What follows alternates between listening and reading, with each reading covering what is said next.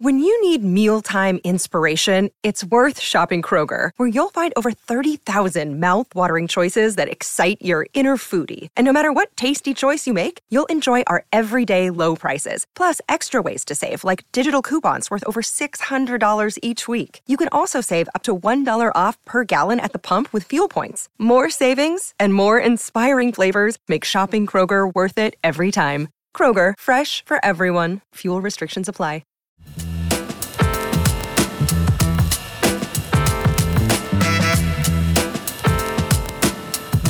Hey, everybody. This is Charles Hain. Welcome to the No Film School podcast for Thanksgiving 2022. I'm Charles Hain. I am a filmmaker and writer, and I just had to introduce myself on a social network, and I'm very conscious of how weird it sounds to introduce yourself. I'm here with filmmaker and podcaster Gigi Hawkins. Hello. Cinematographer and angsty ponderer of filmmaker status, Todd Blankenship. I like that. Hey, how's it going? Existential is the word I was looking for. Okay. And editor-in-chief at No Film School and producer. Yeah, I think I did it well without the word existential. I think I did okay. George Edelman, editor-in-chief No Film School. Hello. Good morning. Good afternoon. Before anything else, everybody should know that we are we're a crack team this week. No one on this podcast is sick. Everyone is at 100% peak capacity. All of our brains are working fantastically. We will forget no words. We will get no names wrong. It's going to be a great podcast. This is going to be our best episode ever, probably. Right.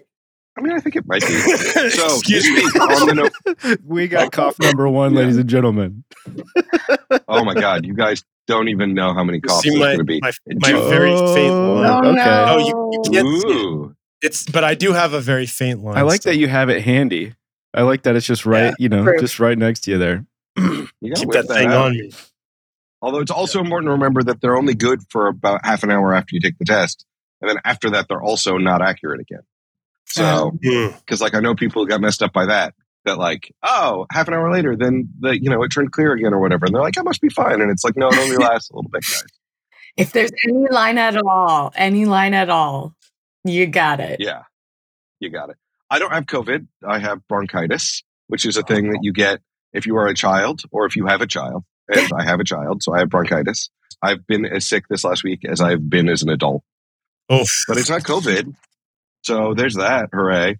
And there will be coughing. Do not play a coughing drinking game for this podcast.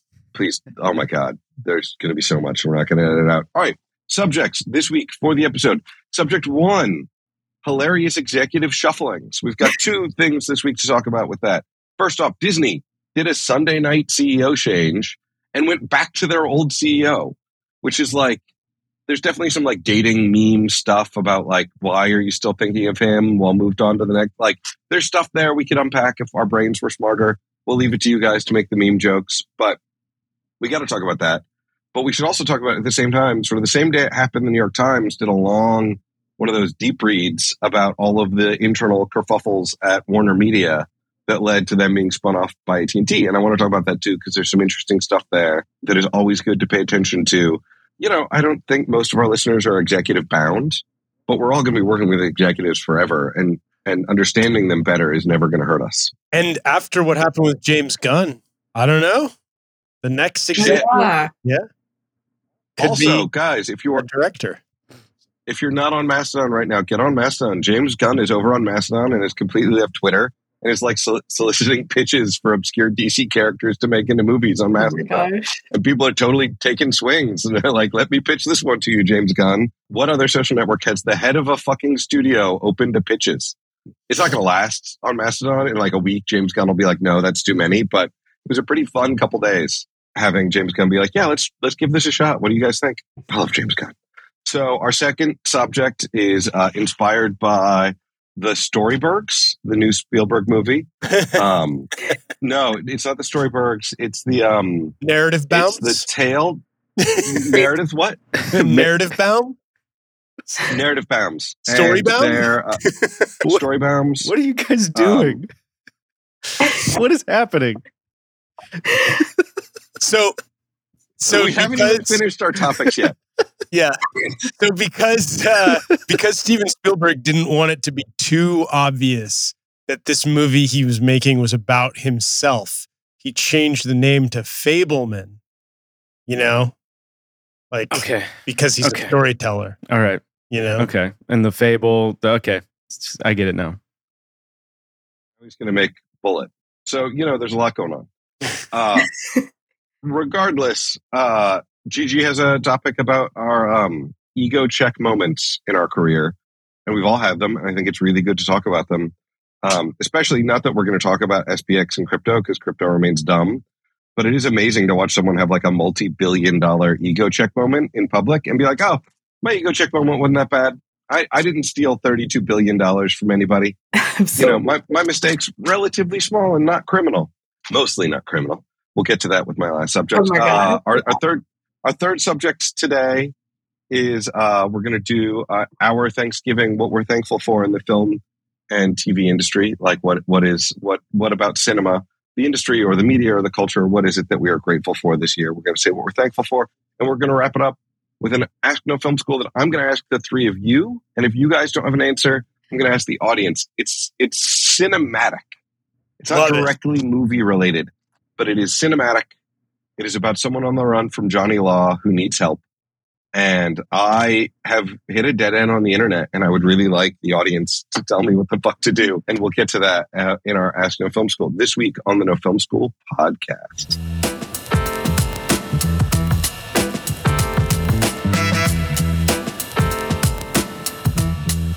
All right, so we're introduction yet, I think. Oh my God! Yeah. Every introduction should be epic. 17 minutes long. We told you this will be the best episode, and we'll see you guys next week. Yeah, yeah. All right, first subject this week is a doubleheader. Executive shakeups. First executive shakeup happens on Sunday. Disney had a CEO for a very long time named Bob Iger, who. Bob Iger was always interesting to me in that he was clearly doing a very good job and making very smart decisions and buying Marvel. And like from a CEO standpoint, as much as I don't want one company to own every brand, like there was stuff he was doing where I was like, yeah, you should buy Marvel. That's very smart. I'm not going to hate the player as much as I might hate the game, but never had the swagger of an Eisner. Like when you think about, maybe it's just because I was younger, but like the CEO before him, whose first name I don't remember, but whose last name was Eisner, was like Michael Eisner. Media person. Michael Eisner. Like Michael Eisner, my parents knew who Michael Eisner was. He was like publicly famous in a way that like Bob Iger was just like, I'm going to be very good at this. And I'm going to be and he wasn't uncharming, but he just wasn't as like, I don't know, maybe it's because he stayed out of court. I think a lot of the things that got Michael Eisner famous were like court cases with David Geffen and stuff. So his handpicked successor, who had the same first two names, Robert Allen, both of them, the same first two names, Robert Allen, which has led to a lot of internet conspiracies that he was like growing his own clone and then is now replacing himself with his own clone, which is why it was Robert Allen, which is a conspiracy theory I'm totally in support of. The other one I really love right now is the conspiracy theory that it was the Gazelle Tom divorce that led to SPX collapsing. Love that one too. I'm here for you, internet. They replaced on a Sunday. They pushed out Robert Allen, the new Robert Allen, Chapek, and put back in Bob Iger, which is wild because it tells you how fast it happens. Like you don't go back to the old CEO. You just don't, right? Like that's when you read someone's Wikipedia and someone is like, her fifth husband and her seventh husband. And you're like, ooh, that's drama. Like, what was that? Yeah. Like, what happened there? Especially that one, the famous one where it's like the fifth husband and then he threw acid on her face. Not that Bob Iger did that. And then she married him again. Like that one is like, you're like, talking about Elizabeth Taylor here? No. No. Excuse me. So yeah, I mean, let's unpack Disney a little bit before we go into the Warner Brothers thing. A couple things. So Michael Eisner was sort of a celeb of a kind. He was like, do you guys maybe, I know Charles is old enough, but like what I remember is like he was kind of like filling the Walt shoes a little bit. And Disney in the 70s was in the dumps, relatively speaking, and Eisner came in the 80s and was kind of ushered in an era that was kind of like the beginning of Disney's like run to total dominance that it has now. And so this is because of him. It was like The Little Mermaid and Aladdin. I mean, that sort of second. All that whole animation department that came out that grew, but yes, it was like all kind of cascaded after him. But that's another story about Disney, about like kind of their animation in the 80s was really weird. Like they went off the rails a little bit and struggled, and then they brought that was Geffen too, right? Yeah, they brought in Geffen and Fresh Blood, and then those two, Menken and Ashman, the guys who wrote the music and the lyrics. Like, so there was like this, yes, but there was a couple things that coincided, and Eisner kind of presided over that era. But anyway, so Eisner was like, he was kind of like Walt in that he was visible. Like he was at Disneyland, he was on TV specials. He was like, anyway, I think what you could say about Iger as the modern CEO model is that he did the things Charles is talking about. He bought shit. Like he bought Star Wars. He bought Marvel. He was like, Disney is going to acquire everything. And Chapek was head of parks, which is funny when you think about like Succession, because this isn't what's his name, head of parks? Like, yeah, Tom is head of parks. Like, it's kind of like Chapek, the guy who's head of parks.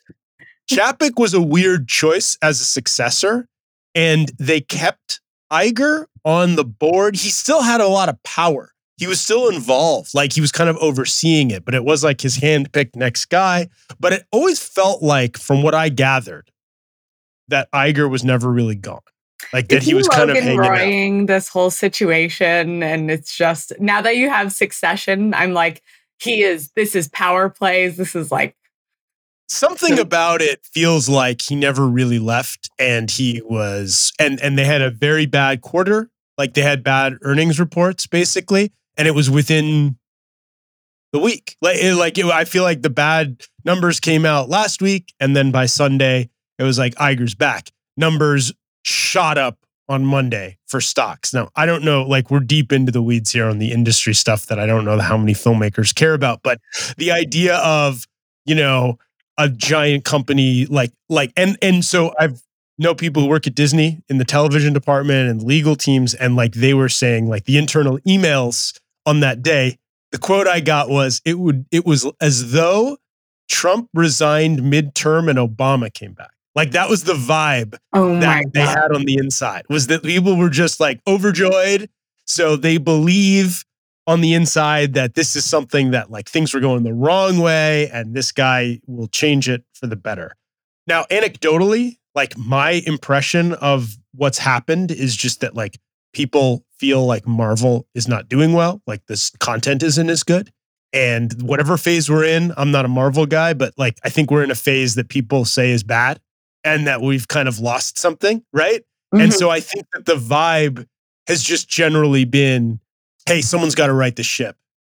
And I don't know if it's like, I think it's optimistic to think that he could. I don't know how to prognosticate such a thing, but it is interesting because, maybe we'll see some major changes or some other, I don't know what Iger does besides for buy shit. So I don't really know, like I don't really know how he rights the ship necessarily for Disney or what. Like, I think they just, to me, it just feels like Marvel was kind of like, yeah, they beat a dead horse. Like we're at the point now where it's like, I don't know. What do you guys think? You guys think he's going to fix it? Like, I don't.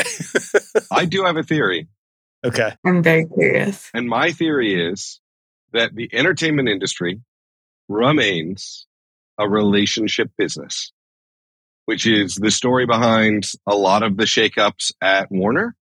And I think it's the story behind what's going on with Disney, is that in the end, when we talk about Marvel as a property, like, there's that whole thing with Quentin Tarantino right now saying like, Marvel doesn't want the actors to be the stars. Marvel wants the characters to be the stars, which is like, QT is taking shit for it. And it's like, well, we've all known that for 10 years. Like, that's the point of franchises, is that these actors should be replaceable or whatnot. Like, that's the goal. And like, fine.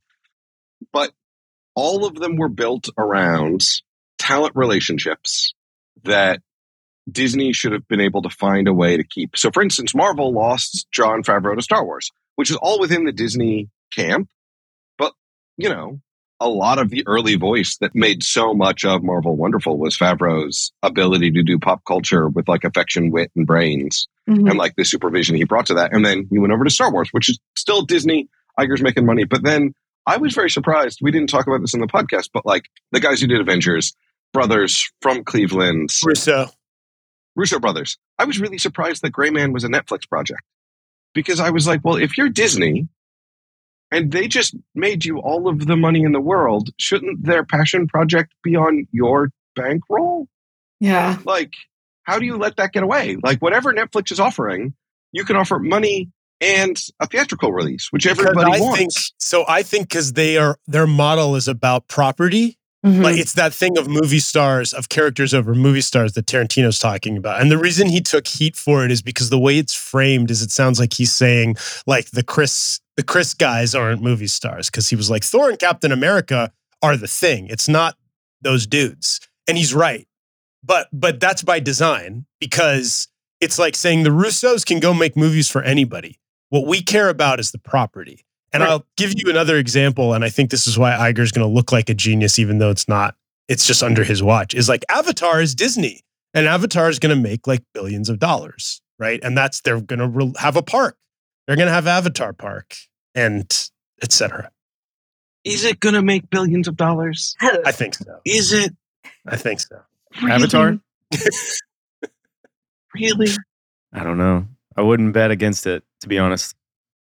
I never bet against Cameron. Cameron knows shit and has mysterious things, but like, I don't know. For me, it was just really interesting. Like, also pivoting to the Warner Media thing. If you guys haven't read it, New York Times had a really great one of those. Like, we've clearly interviewed 90 people.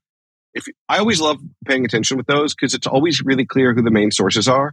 Everybody gets at least like one defining flaw, but one of the characters' flaws will be like, they were always tan and never wore a tie, and that was like not part of the culture. And I'm like, all right, that's their source.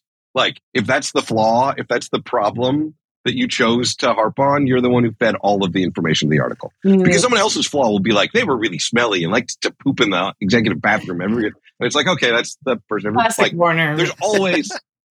There's so much, like, it's so obvious when you're reading those that you're like, oh, these three people talked a lot to the author. These three people did not. It's a really fun article, though, because another one of the things is that a lot of the shakeups were talent relation based. Like, both Disney and Warner's much more so than Disney, struggled with how they managed their talent relationships through the pandemic and releasing things online because they needed the cash flow. And as much as nobody is excited about Warner Discovery, the possibility of some better talent relationships should be a hopeful thing at Warner, having a studio head that's at least willing to realize what terrible mistakes were made. You know, like, if you guys don't remember, they announced without talking to Chris Nolan first that Tenet would be streamed online. And that's not how you, like, it's just not how you, these are the talents, folks. Right. These are the people on which you make billions of dollars. Meet with them beforehand. They'll understand if that's the decision you have to make, but they want to be in it, and then they want to push back. And like, as we see right now, Netflix doesn't love a theatrical, but there's a week-long run for Glass Onion for Rian Johnson.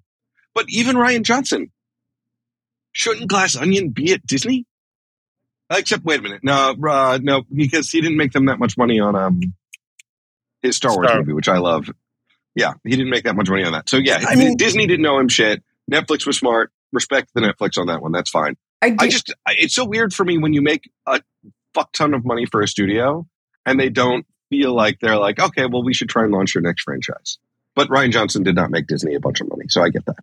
I do think that there's something, it's so easy to be frustrated with the big business of studios, but I do think historically there's a business and art into managing talent relationships and getting these, especially in the days of like traditional movie stars, being able to like facilitate bringing those big names in and actually producing content that resonates. And I think that has been a little bit lost with the influx of like tech in entertainment, where that soft skill which of course has been scaled at the studio level. And I guess Iger coming back is maybe an indication that we're moving a little bit more towards valuing that. I think it's easy for us to forget that is valuable, and that is a business asset to be able to manage and facilitate those types of relationships.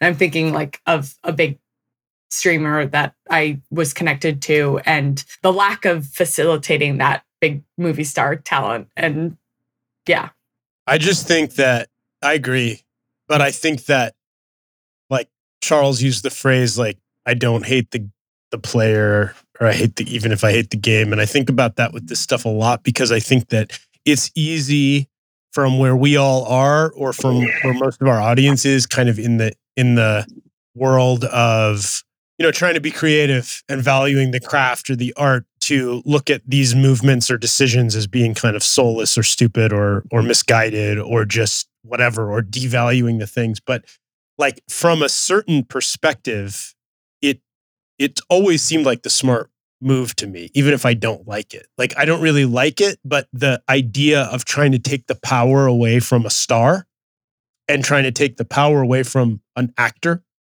and put it in the hands of a property you own, and trying to water down by having like it took a while for me to pick the pieces up on this and like see what it really was. But like, because it was like, why do they have to have a new Batman every 3 years, and it's a different dude and like a different director? But now I get it. Like, it's brilliant, because it means you're not beholden to anybody. right. Like, right. Batman can be any guy, and it can be any director.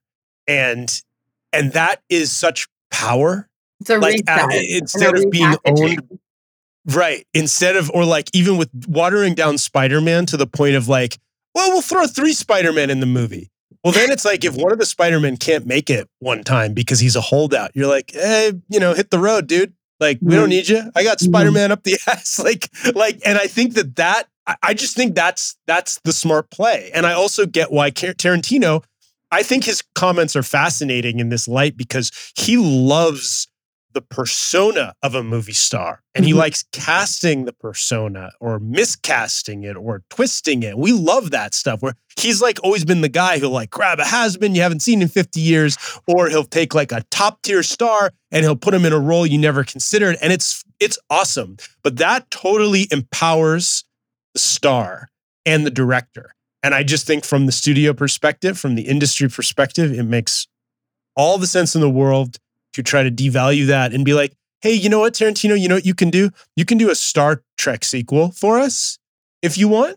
And it makes sense for him to be like, no, I will not. I'm not doing that. Like, so I think that's like, but isn't it backwards? Wasn't he desperate to do one? I and think that happened. Like, he had like a gritty Star Trek he wanted to do. He wanted to do a Star Trek because he's a weirdo, and he had a really weird. Yeah, that's an interesting side story. But look, Steven Spielberg's The Fabelmans, it's called Planet of Feet, is not going to do particularly well, I don't think.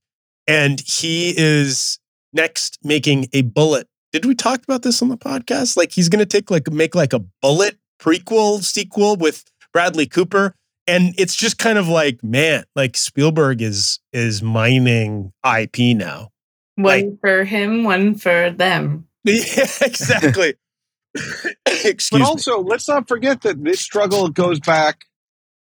Isn't a new struggle, or a struggle that's just related to Marvel? Like, Clemenza, a huge part of Godfather 1, is not in Godfather 2. And there's a brand new character who physically looks a lot like Clemenza and serves a very Clemenza-like role, because Clemenza was supposed to be the main antagonist of Godfather 2, and then his agent held out for too much money. The actor didn't even know. The actor is still mad about it. The actor's like, I would have done it for less. I wanted to be in Godfather 2, but the actor was like, no, man, you're like the biggest part of the sequel. I'm going to get you more money. And so Robert Evans was like, yeah, we can just rename the character something else and cast somebody else. The other guy's good. Godfather 2 is still a good movie. What was the name? What was the rename? It's like it's the guy who... Because Clemenza is in the flashbacks. Because I think Bruno Kirby... Yeah, well, they'd already shot all that. They had all of the flashbacks in the can. They didn't have to pay anybody for that. Right. Anyway, yeah. No, I mean, it's true, though. It's definitely like, it's not a new thing. It's just that being smart about like Frankie Pentangeli is the Clemenza part. And so it worked out for Michael Vigazzo, who is great in the part. And like, it's wonderful. But like, that is like the desire to be like, you are interchangeable. And here's the thing. In a certain aspect of the industry, I was actually about to say something that's totally wrong. I was about to say, in video games, this is going to happen, right? Where they can just replace everybody ad nauseum and whatnot. Except there was a thing where there was a big video game and they tried to recast the lead voice actress and she threw a fit. No, they didn't try and recast her. They tried to cut her pay. Are you talking about Bayonetta? And she was like, guys, yes. Yeah, well, I mean, that was all kind of a weird hoaxy type situation, I think. Like they were, like she said they weren't paying her a lot and it ended up not being true or something. I don't want to speak too much on it because I don't really know the specific details, but I think it was kind of a weird situation. I don't think it's what we're talking. It's not comparable to the Godfather thing. It is a weird time to be trying to create content.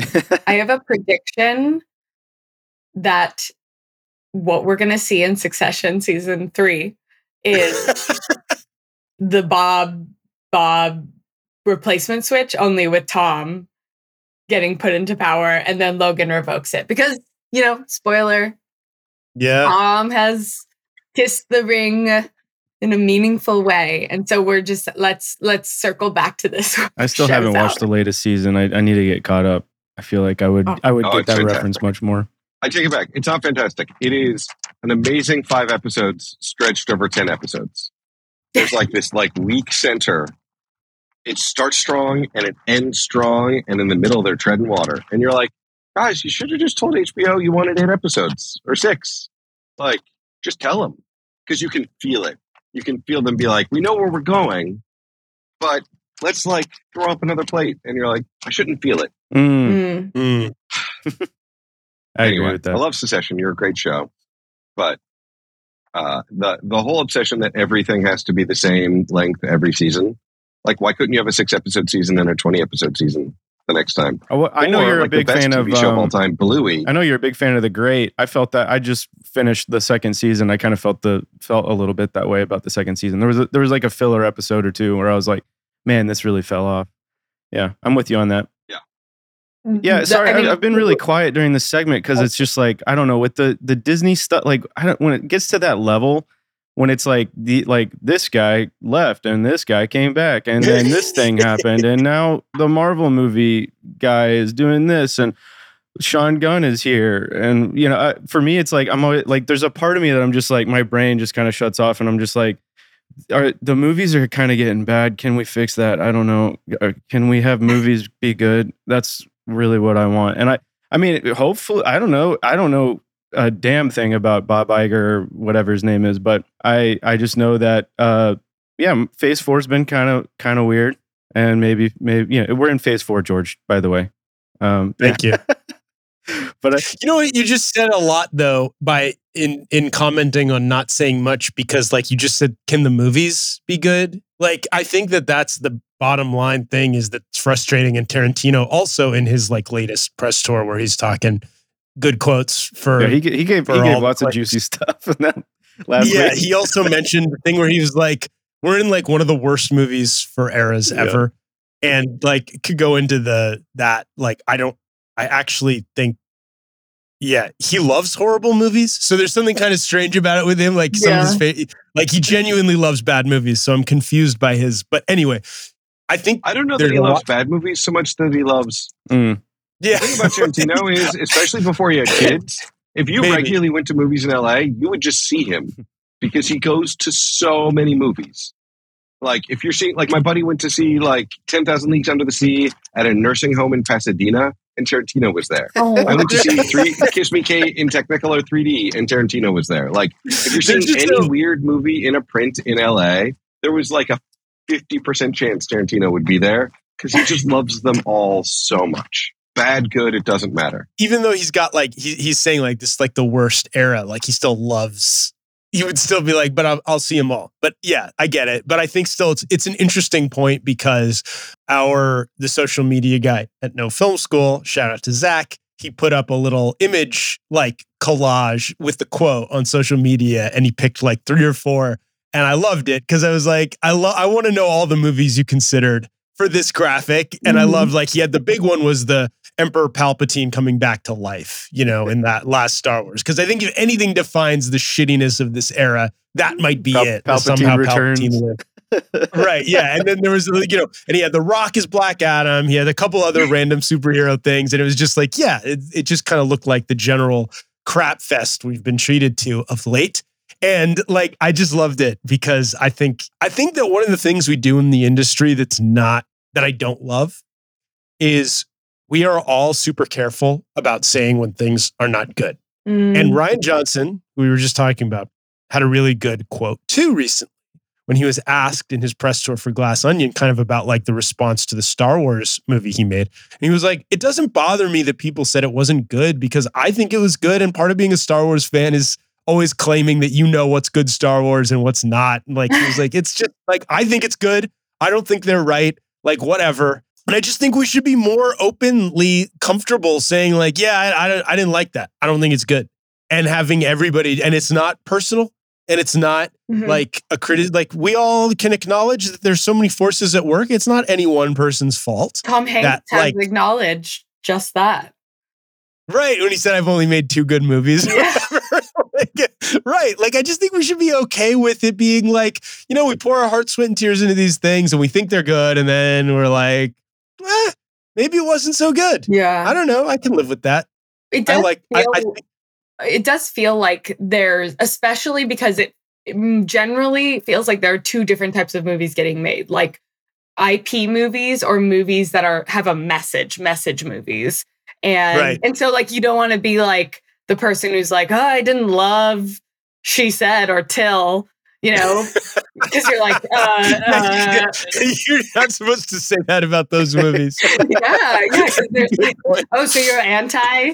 You're anti Me Too? I don't even want to say the jokes I'm thinking because you really shouldn't say that you don't like the movie. And of course, like, you know, I'm so happy that The Menu got made, a completely original script and shot by a Succession director who I love. But like, I was like, I don't know what the story is at the end of this movie. Like, I'm so glad it exists. There's some interesting moments and like, I love the specific performances, but like, I don't know if I was fully there for the story in the satisfying way. I'm on a Verhoeven kick right now. Oh, there you go. And so like the way that I feel at the end of those movies, as you know, I mean, come on, holding things up to RoboCop is a very high bar. Like, I can walk around and compare everything. Like, he's not a great guy, but man, some of those movies rock.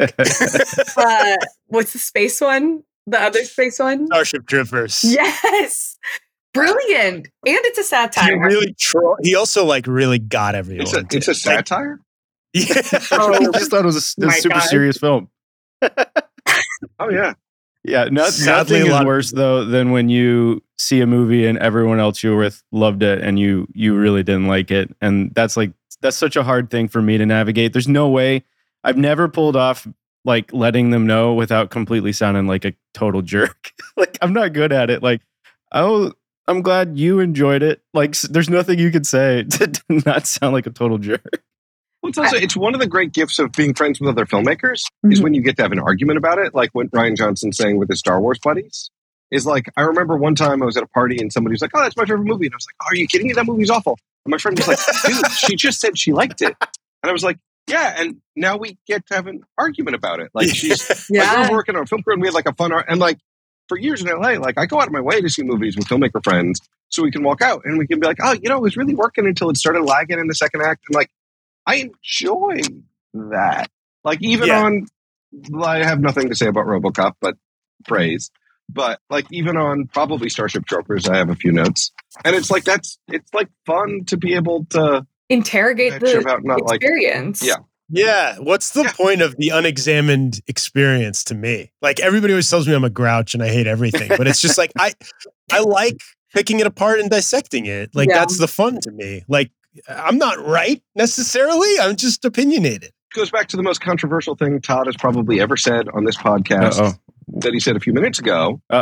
when he said, "Well, I don't really know much about this executive thing, so I'm not going to comment on it," which is like the most controversial thing ever said on a podcast by anyone ever. No, I this whole time I was sitting here and I was like, I don't have anything to add to this, so I'm going to stay quiet. Which is like scandalous in podcasting. Yeah, that is like breaking the fundamental rule of podcasting and internet. And see, guys, the thing is this. Here's really what I think. Yeah, and then I just like throw together a bunch of like random non sequiturs. Make some shit up. Yeah. No, that's what we call podcast. All right, let's do ego. Another day is here, and you're ready for it. What to wear? Check. Breakfast, lunch, and dinner? Check. Planning for what's next and how to save for it? That's where Bank of America can help. For your financial to-dos, Bank of America has experts ready to help get you closer to your goals. Get started at one of our local financial centers or 24/7 in our mobile banking app. Find a location near you at bankofamerica.com/talktous. What would you like the power to do?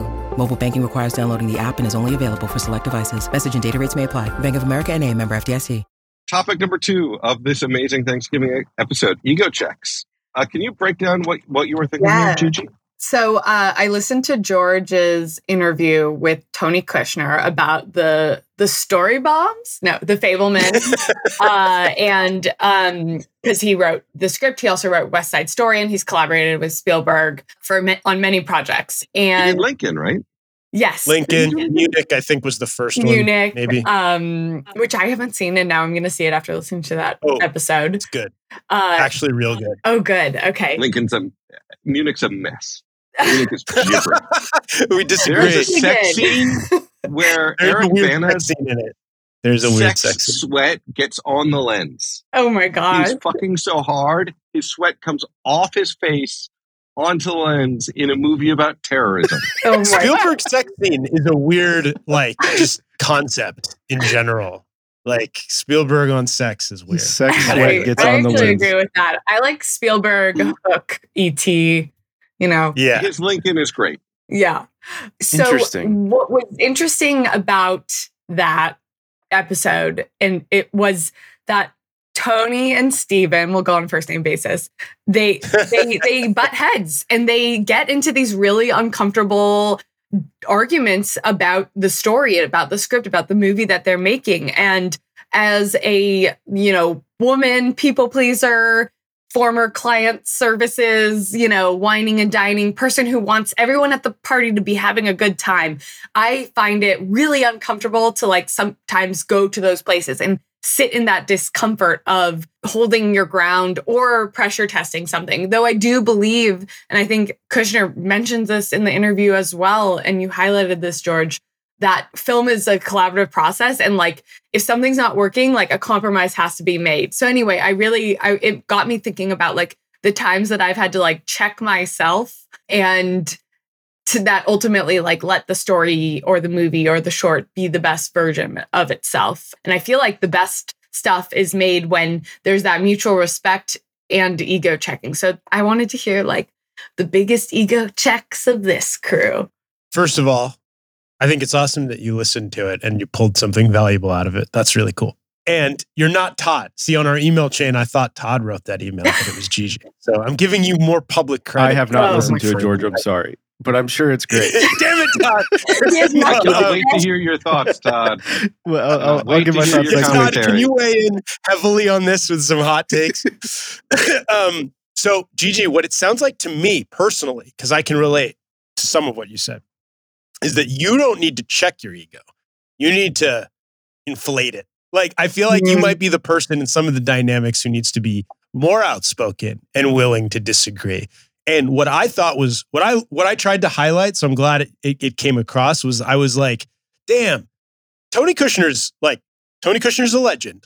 He's a Pulitzer Prize winning, Angels in America, guys, he's awesome.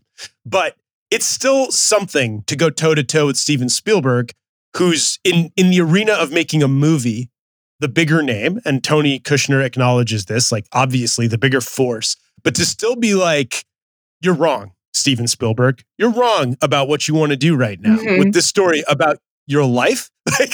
So I was really impressed that Tony Kushner is also super humble. It wasn't ego. It was just I want what's best for this.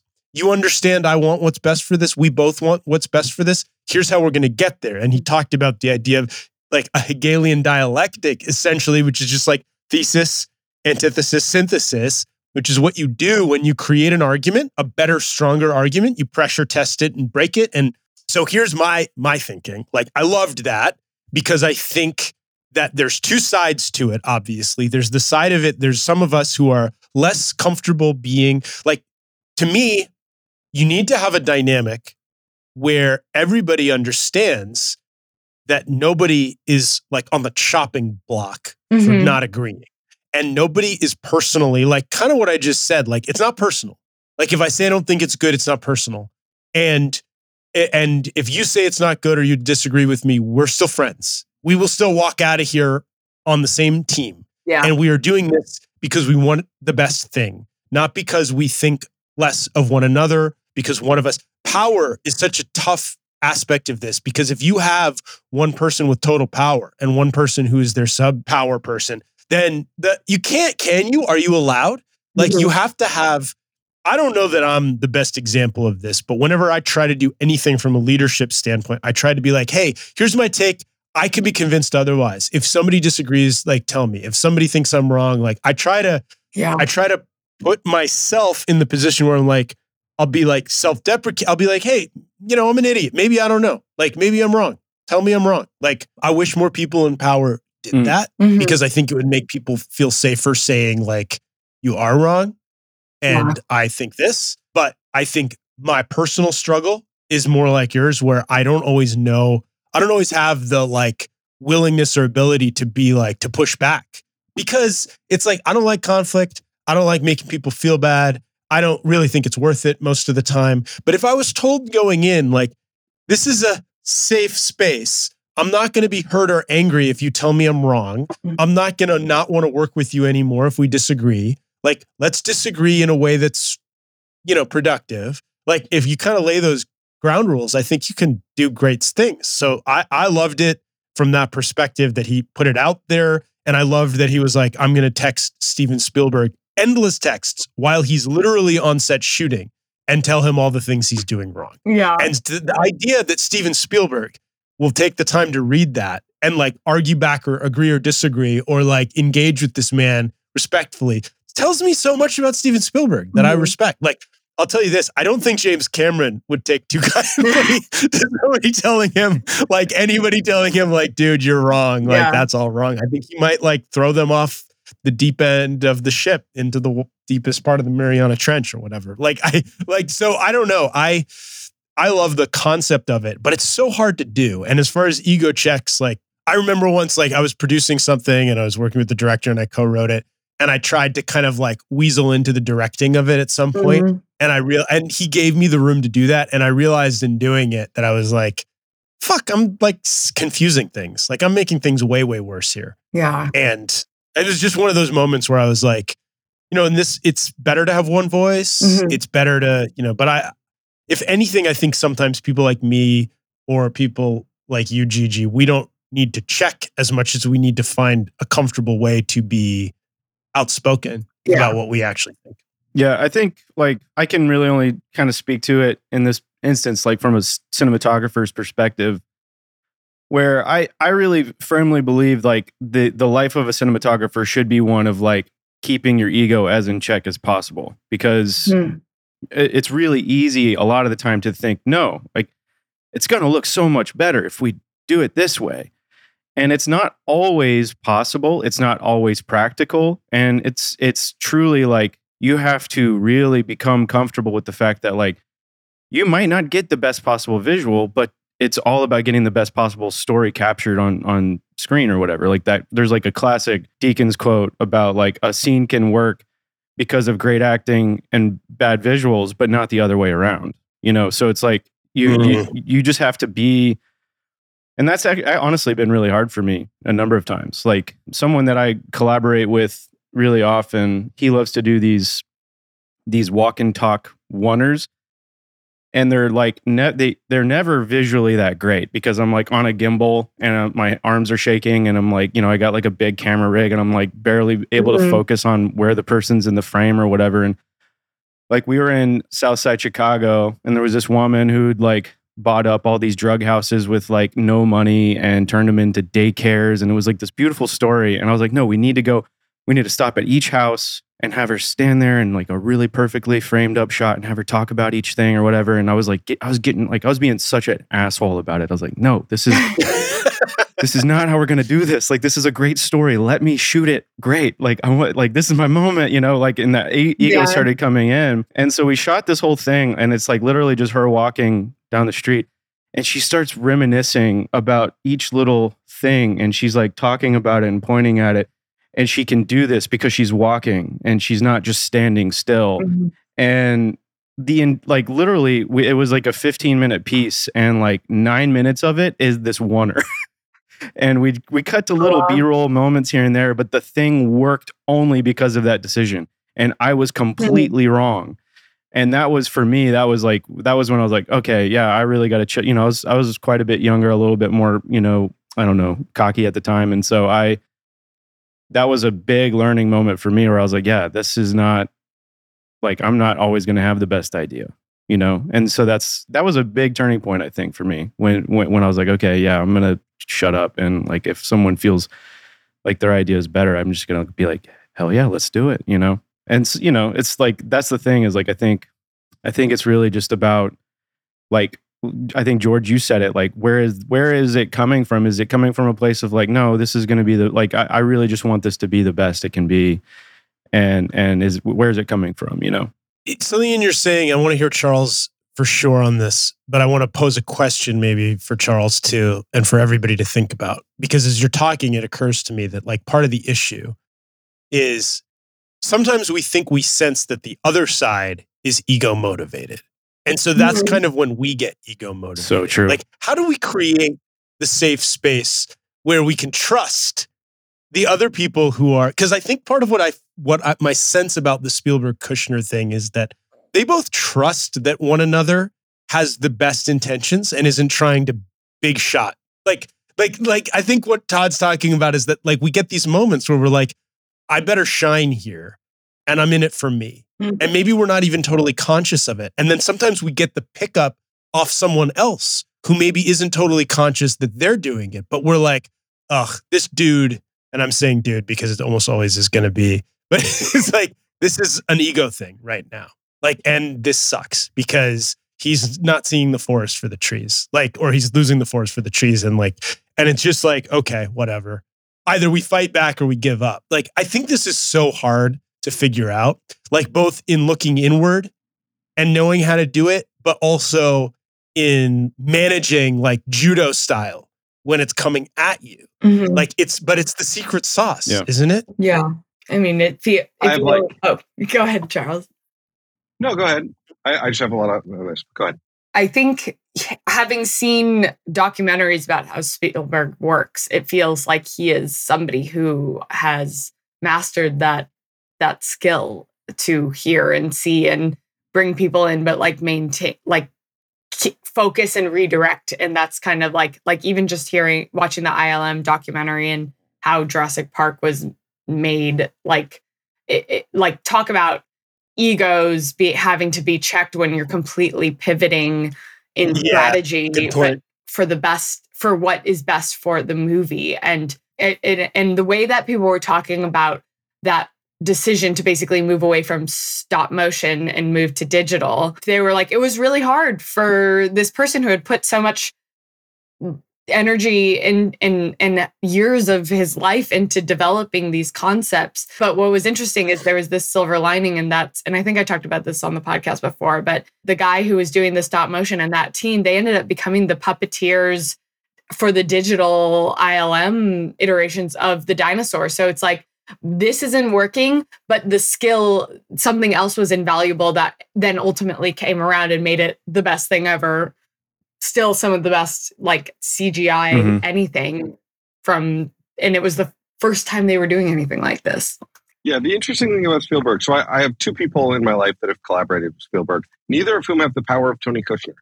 And what's interesting is I think that, first off, I've heard from multiple people that Spielberg likes to work in the dark in early stages of development, which I've always really liked as a like, first off, we're just going to talk about ideas and we're going to put stuff aside. I like that. But I also like deliberately shifting us into another space. But when you say none in of the dark, people, do you mean like the lights are out? the lights are off. Seriously? Like you go into Spielberg's office and you sit in a chair and he sits in a chair and they turn the lights out and you sit there in the dark for development. I love that. I don't know if it's every project, but like more than one person I know has sat in a dark room with Steven Spielberg working on a project. And the beauty of in both of these cases, I haven't heard Tony Kushner style pushback stories, which tells me that Spielberg is very conscious, not just of like when he has to push and when he can push, like someone closer to equal status Tony, but like the much more junior people I know who are probably very happy to have been in a meeting that you can't push with.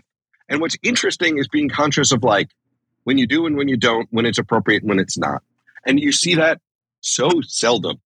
You see so many people who are like, okay, you are used to it being a battle between you and Akiva Goldsmith where you can scream at each other. And now you've got somebody who just got their script sold off the blacklist and you're going to scream at them.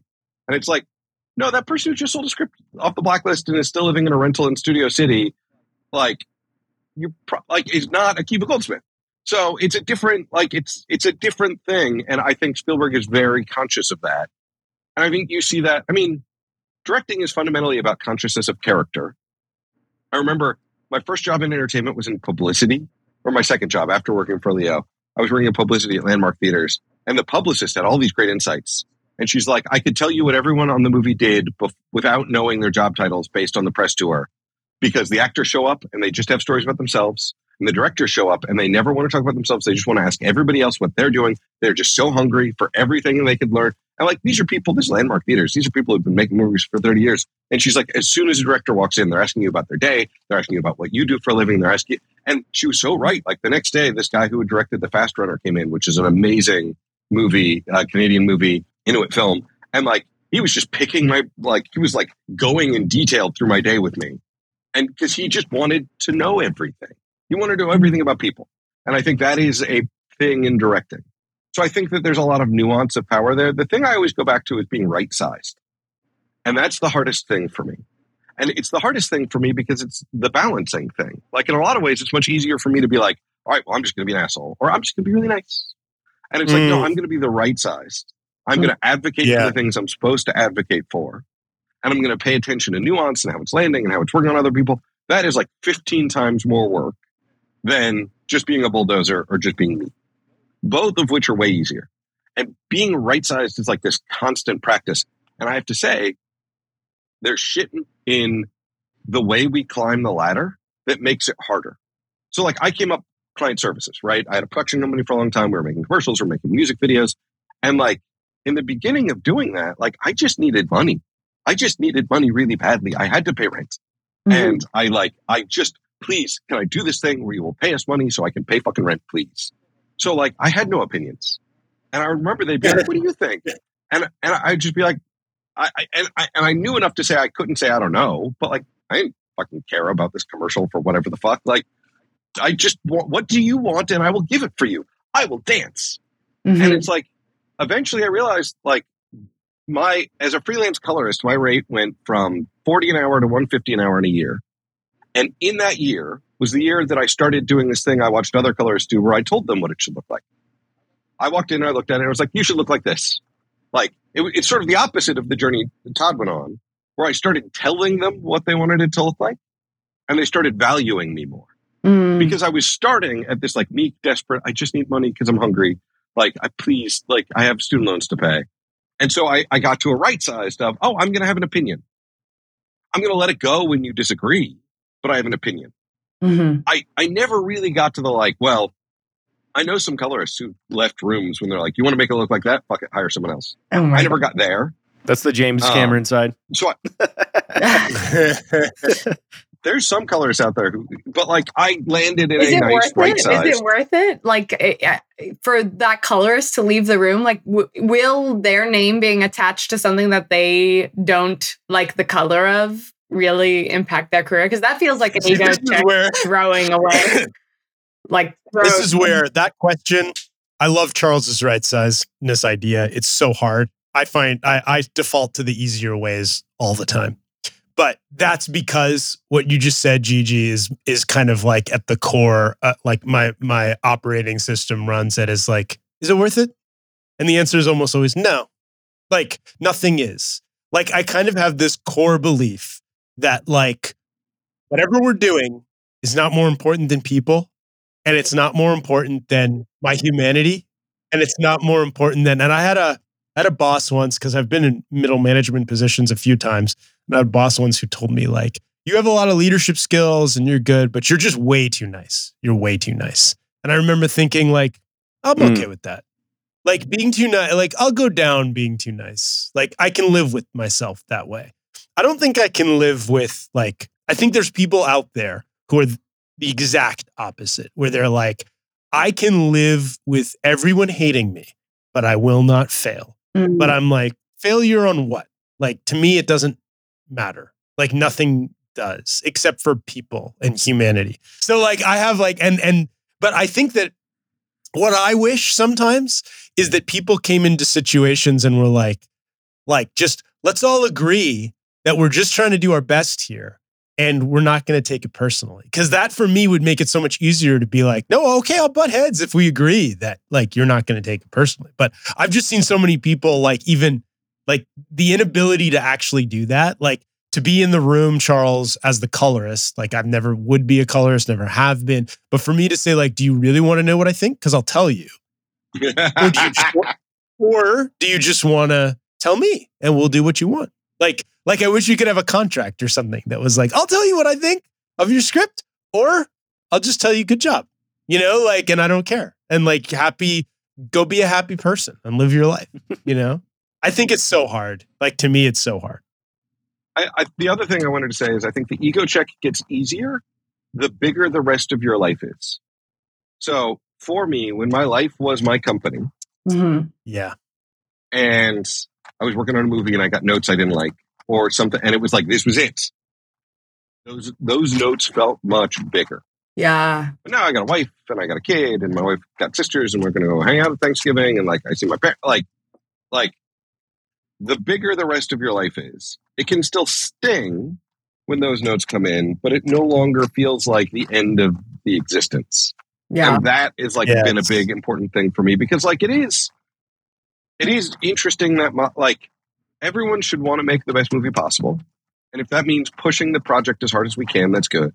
And finding ways to model that for each other and check in with each other about how we would like to hear that feedback, and disengage when it's not going well. Like if you have a creative collaborator and you're co-writing something together and you're like, okay, this has been a lot of feedback. I sort of need to cool it on feedback for a minute while we do another draft. And then they send another round of vicious notes. It's like, okay, well, this is someone who's not respecting boundaries. Like I've given communication, not respecting, like it's not working. So at this point, 4 movies in, Spielberg and Kushner have found a way to communicate that works mutually for both of them, and they both find very rewarding. And I think that like recognizing that it's going to be different for everybody at different times, and that a lot of it just has to do with respect and phrasing. And that like, there's this thing that some people I know, when they give notes, they're like, well, I'm just going to give my opinion. And if you can't handle it, that's on you. And sure, a little bit, but also like we've practiced for hundreds of years now, like how to contribute collaboratively to projects together we are working on. And there are ways we can do it better to make it a more supportive, productive environment. I'm like, we should all always be trying to grow and evolve in how that works, I think. With that, I think we should move on to a quick round of what we are grateful for this Thanksgiving about cinema. And then we will, I'll do my Ask No Film School of you three and the audience. I can start with what I'm grateful for. Go for it. Go for it. So, like everybody else, I've had my like top 10 list of best TV shows of all time. And like, there's The Sopranos and Mad Men and The Wire. There's a new addition to the list. It's a TV show called Bluey. It's from Australia. And I am not kidding. Whether you have a child or not, but like if you have a child, even better. Bluey is top 5 TV show of all time. Yeah. Bluey is goated for sure. It's really good. Bluey is the truth. I have not heard of Bluey. So, I mean, you should probably wait until a kid is around or watch it with like a kid of some sort. But like, I am not someone who gets choked up at media. I've gotten choked up at media. I've cried once in my adult life. I'm like from the Midwest. We don't cry. I got choked up once at Ratatouille, but I was on a plane. And so I don't know if that affected it. In the last week, twice I've gotten teary at Bluey. Like Bluey's just, I also have a cold, so who knows? But like Bluey's good. It's So that's what I'm thankful for about media right now. nice. That's a good one. Gigi, you want to go? I will go. I am thankful for. So I have been meeting with a writers group for a year now, and we met during a Sundance collab Write Your Horror Screenplay class taught by Owen Egerton, who is just a joy and a wonderful teacher, and said, let your horror have as much life as it has death. And that I think about that every day when I write my horror. And I just, there are 4 of us and we now meet weekly, and I have seen us all grow as writers. And so I'm really thankful for that community. And it's a group, Texas, New Jersey, 2 people in LA. And it's just great to be able to have a reliable group of people who are just as passionate about writing and doing the work. Because I think, in starting out, a lot of people say they want to do the work, and but few put their action to their words. So I'm thankful for my writers group, which we call ourselves ROQ. Somebody who dropped out of the group in our first meeting was like, oh, readers of quality. And so now we have like a shared Zoom and we call it the Quarry. So we also have like a fun theme. Yeah. Thankful for you guys. I think I'm going to go a similar route. And I think, these are people that none of y'all know, but I'm going to say I'm thankful for my friends who have it's been a tough year or so. And yeah, they've kind of kept me from losing my mind, and they've helped me a lot creatively and stuff in the last few years. So Mike, Logan, Art, Austin, thank you. If for some reason you listen to this, but yeah, it's been a tough little period, and I don't know what I would have done without them. And I might have even given up on filmmaking. So they kept me in the game. Oh, good. That's good. Mine is probably closer to Charles's. Bluey is really good, and I do feel like there's a good kid programming is so valuable, and it's basically just that one show. Everything else is right now. But there is like historically like Sesame Street and Mr. Rogers and just stuff that like values the right stuff and like helps kids develop important values is really important. Anyway, because there's so much crap too for kids. But I'm going to pick a show too because I easily lose faith in the capacity of the industry to create good things. And I've thought it's indicative in all my commentary on this podcast and in my life. Like I can really be down on the machine. And honestly, this show Andor, that's about Star Wars, I didn't think someone could make a show about Star Wars at this stage that was engaging to me this way, or made me reflect at all, or was just like good science fiction. Certainly not about these characters, many of whom were like side characters in lesser random movies, even though I like Rogue One. Tony Gilroy and Dan Gilroy and the rest of the writers are like the real deal. Like Michael Clayton's great. Nightcrawler is great. Nightcrawler. Like their writing like it's real writing. And like writing is so good writing. That's like, and I'm talking about the simple building blocks. Like what happens in a scene? One character wants something. Another character is going to keep it from him. Just the basic shit that you need to get right.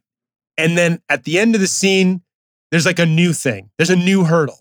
Like, and just turning it and turning it and turning it, like scene after scene, act after act, episode after episode, building that way. Like I forgot what it's like when someone just executes the fundamentals because these things like the Obi-Wan show and the Boba Fett show and Marvel Phase 4 and all this stuff, like they're just so sloppy with the fundamentals that you're just like I'll look past it. I'll look past it. And then you get numb. And then you're like, well, cities crumbling doesn't matter. Like stakes don't mean anything. I don't care. Like, and I just feel like that, like what Todd said earlier when we were talking about is like, just make the shit good again. Like, and seeing somebody just say like, hey, all I'm going to do is take a couple characters in a little scene in a room and I'm going to make it sizzle and I'm going to turn the plot and you're going to care.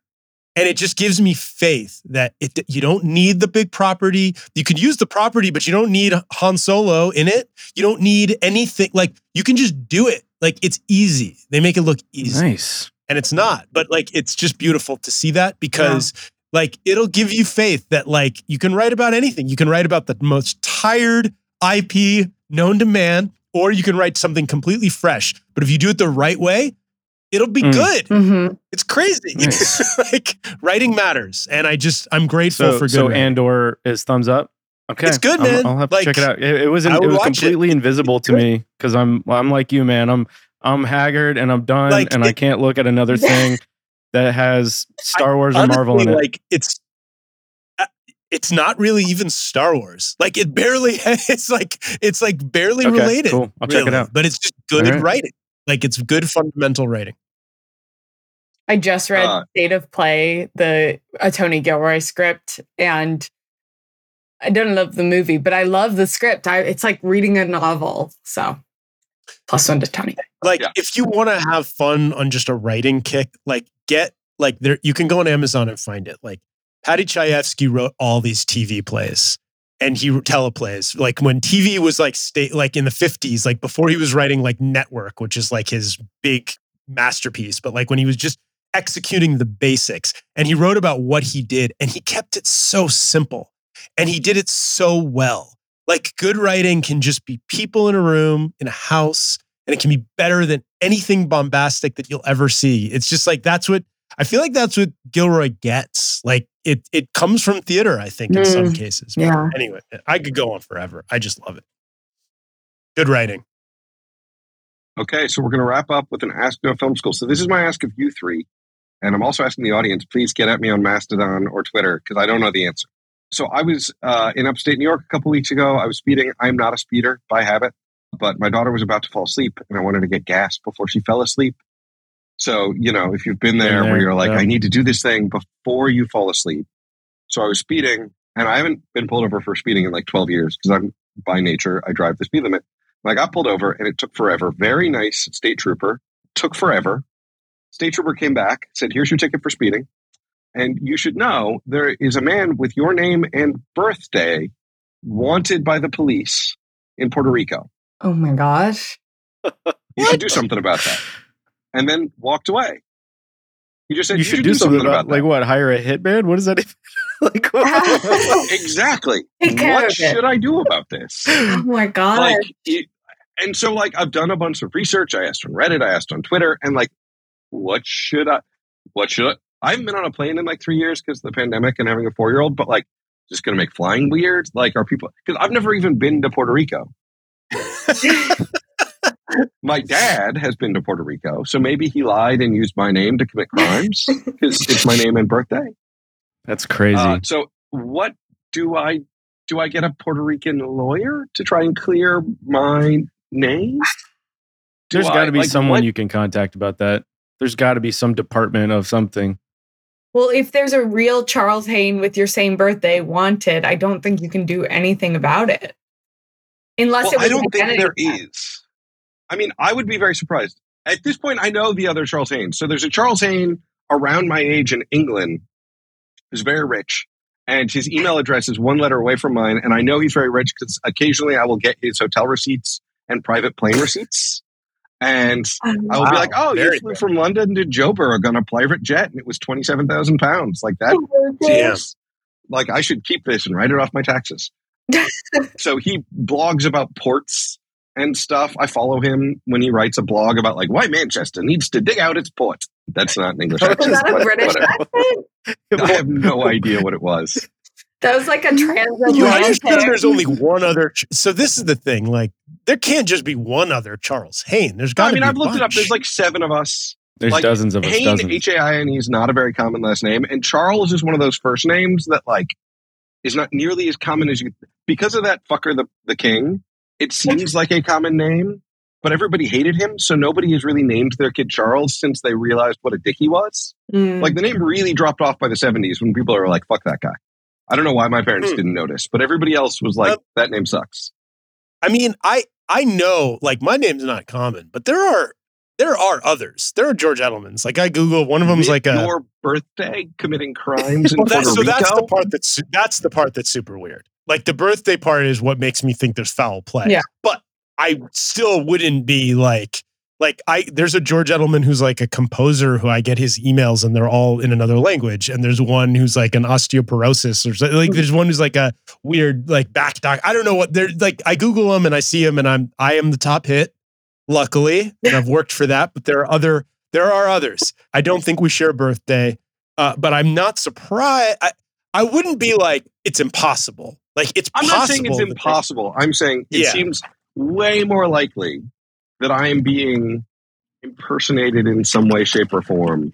Someone used my information to commit some sort of crime. So if it's statistically more likely. For me, all through, like, I would say my entire senior year of high school, I got pulled over almost every time I was driving after the hour of like 7 p.m. I got pulled over. So, and for some reason, my license plate was tied to a woman in Fort Worth, which is like an hour away, who had committed a crime, and she had a warrant out for her arrest. Her name was like Cynthia Caballero or something. They would pull me over, call back up. There would be like 3 cop cars behind me. And it got to the point where like the cops started recognizing me. They're like, "Oh, you're the Cynthia Caballero guy." And one time I had my girlfriend, who is now my wife, in the car, and they thought she was Cynthia. They got like, it was a whole big ordeal, and it went on for a very long time. I probably got pulled over 25 times. And you know how I got it to go away? How? I have no idea. It just stopped. I don't know what happened. I don't know. Maybe she got caught. I found her and I brought her to the law, like a bounty hunter. I have no idea. I just stopped and brought her in. I don't know. But I really thought you were about to be like, and then I called 1-800. I don't have any help for you. Stop arrest. It was just a weird thing that happened. Charles, maybe you need a private investigator. Yeah. Any PIs out there on the podcast listening? Yeah, any PIs in the Puerto Rico area or Miami who can travel, who want to track this down for me. I had a similar thing in my 20s where there was a fella who was giving out my name and phone number to women he would like have encounters with, and then they would like call me after. And like, it was the strangest thing because it happened like 3 or 4 times where like they'd be texting me and calling me and leaving me voicemails, and I'd be like, and it would be like, I remember you Friday, and I was like, I was with my girlfriend Friday, like we stayed in and watched. It was like the strangest. Maybe it's the same person, and it went on for like a while. But that dude had my phone number. Maybe. I assumed it was somebody I'd given my business card to at some point, but he wouldn't have had my birthday. Who, like, what is it? Do you know what crime he's wanted for? Did we get that? I did not get that. And I've been trying to look up like warrant searches for Puerto Rico. Remarkably hard to do. I mean, I think I'm going to have to hire a PI. I would get an attorney first, but maybe. I know, it just seems like one of these things that like, I'm immediately like, oh, this is going to cost me like $7,000, I bet. Yeah. And you're like, well, at least you got a script idea out of it. Yeah. Yeah. Me going to Puerto Rico to try and murder someone who's making my name bad. Yeah. That was parody, official parody. In case this wanted criminal turns up dead, I am not a suspect. That was parody. Good luck with that. Because if they're a wanted criminal, they may be. I'm just going to try and bring him to justice. I'm not going to try and injure anyone. I'm just going to go down to Puerto Rico and make sure that they clear my name. Find that Charles Hain in Puerto Rico. Yeah. We'll keep us posted. All right, well, that is this week on the No Film School podcast. Everybody have a wonderful Thanksgiving. You can find me on Mastodon at Charles Hain at barbecue.snoot. I'm also on Twitter, but mostly watching it sink, and on Instagram, mostly looking at pictures of bikes and in cameras. Ari posts a lot. They have a lot of new stuff. I'm at Lost in Graceland on Mastodon, barbecue.snoot, which I started 2 weeks ago and I haven't been on since. So hopefully I'll see you there and I'll be pitching James Gunn, right? That's who I'm pitching on Mastodon. Well, I will join Mastodon as soon as I've listened to the Kushner interview. And then you can find me at Am I a Filmmaker on Instagram and YouTube. I'm George Edelman, editor-in-chief of No Film School. I'm not on Barbecue Snoot yet, but I will be because I forgot that it was called Barbecue Snoot, and that makes me happy. NoFilmSchool.com is a website. Head over there, check out stuff, enjoy all kinds of film, tech, news, education. NoFilmSchool.com still not owned by Elon Musk, right? It is not. Well, there we go. It is not. There we go. And No Film School is on Twitter and Facebook and Instagram and Barbecue Snoot as well, maybe soon. And you can like, rate, and subscribe to this podcast and send your questions or your answers about the other Charles Haine in Puerto Rico to editor@nofilmschool.com and leave a comment. Let us know what you think and happy Thanksgiving.